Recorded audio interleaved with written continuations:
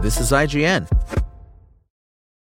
At Grand Canyon University, we believe in equal opportunity, and the American dream starts with purpose. Whether your pursuit involves a bachelor's, master's, or doctoral degree, GCU's learning environments are designed for supportive networking and collaboration. With over 330 academic programs, GCU provides a path to help you fulfill your dreams. The pursuit to serve others is yours. Find your purpose at GCU. Private, Christian, affordable. Visit gcu.edu. As a longtime foreign correspondent, I've worked in lots of places, but nowhere as important to the world as China. I'm Jane Perlez, former Beijing bureau chief for the New York Times. Join me on my new podcast, Face Off, U.S. versus China, where I'll take you behind the scenes in the tumultuous U.S.-China relationship. Find Face Off wherever you get your podcasts.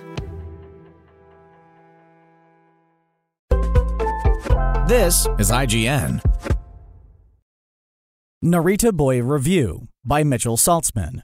Narita Boy left me conflicted like few other games have before. Its jaw-dropping neo-retro 2D aesthetic constantly treats your eyes to beautiful 80s-themed backdrops, wildly imaginative character designs, and wonderfully fluid animations, while a truly excellent synth-wave soundtrack perfectly underscores not only the action, and the emotional moments of its story are surprisingly poignant as well. But as far as actually playing it is concerned, Narita Boy is at best serviceable, with hollow exploration filled with constant backtracking, simple puzzles, and combat that never really evolves in ways that make tougher enemies any more fun to fight. And at its worst moments, well, let's just say that thankfully it's only at its worst for a fraction of its 6 or 7 hour length. Because otherwise I'd need a whole lot more aspirin. You play as a young boy who suddenly gets dragged into a digital world after its creator, a genius hardware and software developer named Lionel Pearl, gets his memories stolen by a malicious program known as him.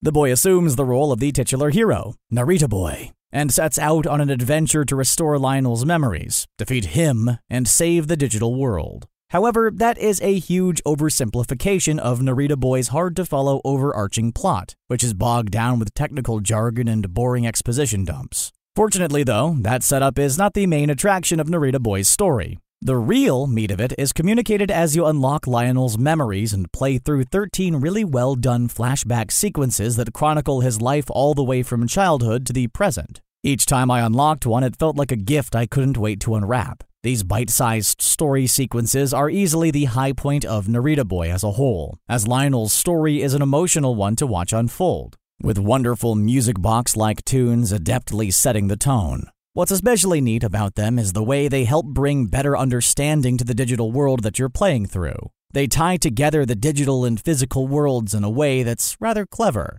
As far as combat goes, Narita Boy looks more impressive than it actually feels to play. There are some really great animations, hits are impactful, and the way enemies die is super satisfying to look at. But the big problem is that at the outset, there really isn't much to your arsenal of moves outside of a basic 3-hit sword combo, close-range shotgun blast, and a powerful beam attack. That's an alright base, but none of the abilities that you gain as you progress ever make engaging with combat any more fun. Rather than changing the way you approach a fight to keep things fresh, the techniques you unlock are more designed around giving you a way to deal with a specific new enemy type. For example, there's a shoulder bash that's only really used on one shielded enemy type, and an uppercut that's primarily just used to hit the few enemies that fly. That makes them feel more like keys than actual techniques, only to be used when you see the right enemy-shaped lock. As a result, combat gets stale early on and stays that way. The one exception to this stagnancy is a dashing thrust attack that actually fits nicely into Narita Boy's repertoire of moves as a way to hit a bunch of enemies in a row,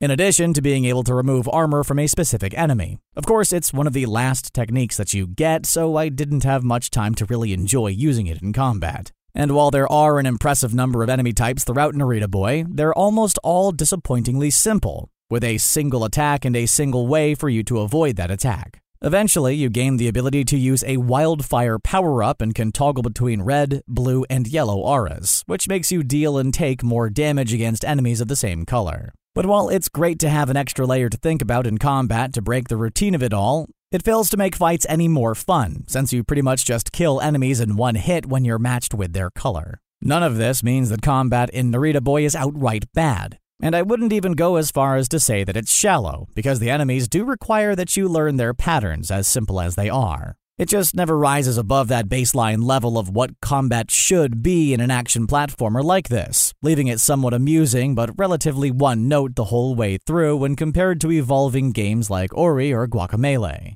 Platforming and exploration follow the same trail limped along by Narita Boy's combat. They never really cross that threshold of being anything better than just fine on a fundamental level. The world of Narita Boy may be absolutely gorgeous to look at, with visually spectacular backdrops throughout each of its 3 major color-coded zones, but I eventually grew numb to them. Running back and forth between them over and over again, picking up and delivering keys while trying to keep track of which ones are for which locks without any sort of map drains them of their novelty after a while. Each area of Narita Boy is capped off with a big event to transition into the next one, and usually these are among the high points of the whole campaign. Surfing on a floppy disk and transitioning from skidding along the water's surface to jumping back onto solid ground is good fun, as is the power fantasy of transforming into a giant robot and utterly smashing everything in your way. But there's one transition in Narita Boy that I need to talk about in detail,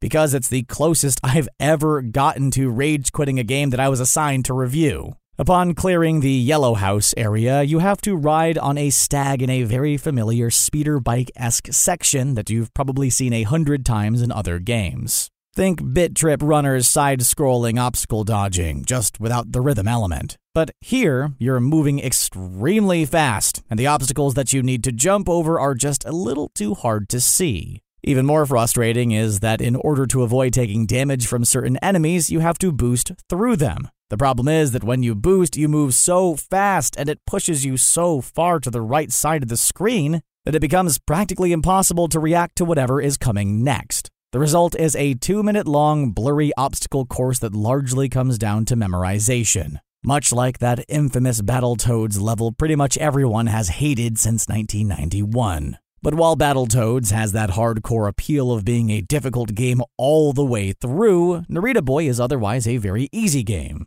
And this awful level comes out of absolutely nowhere. It's made worse by the fact that the mechanic meant for giving you health back, which is boosting through a string of enemies, often doesn't work, and has you still taking damage for seemingly no reason, even during a part that seems explicitly designed to let you heal. It's headache-inducing. It doesn't work as intended, and it almost completely ruined Narita Boy as a whole for me. But thankfully, this short section is also the only moment like it. The verdict. There's so much to love about Narita Boy's style, which makes its comparably simple combat and exploration all the more sad to see. Its 2D sprite work, animations, and soundtrack are among the best I've come across this year. And the story told through its unlockable memories is still worth playing through the mediocre action platformer built around it to experience. At least every part except that borderline broken speeder bike style level, which is in desperate need of a post-launch patch.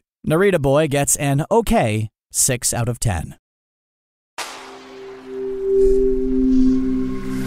Spoken Layer. This is the story of the one. As a maintenance engineer, he hears things differently. To the untrained ear, everything on his shop floor might sound fine, but he can hear gears grinding or a belt slipping. So he steps in to fix the problem at hand before it gets out of hand. And he knows Grainger's got the right product he needs to get the job done, which is music to his ears. Call, click Grainger.com, or just stop by. Grainger, for the ones who get it done.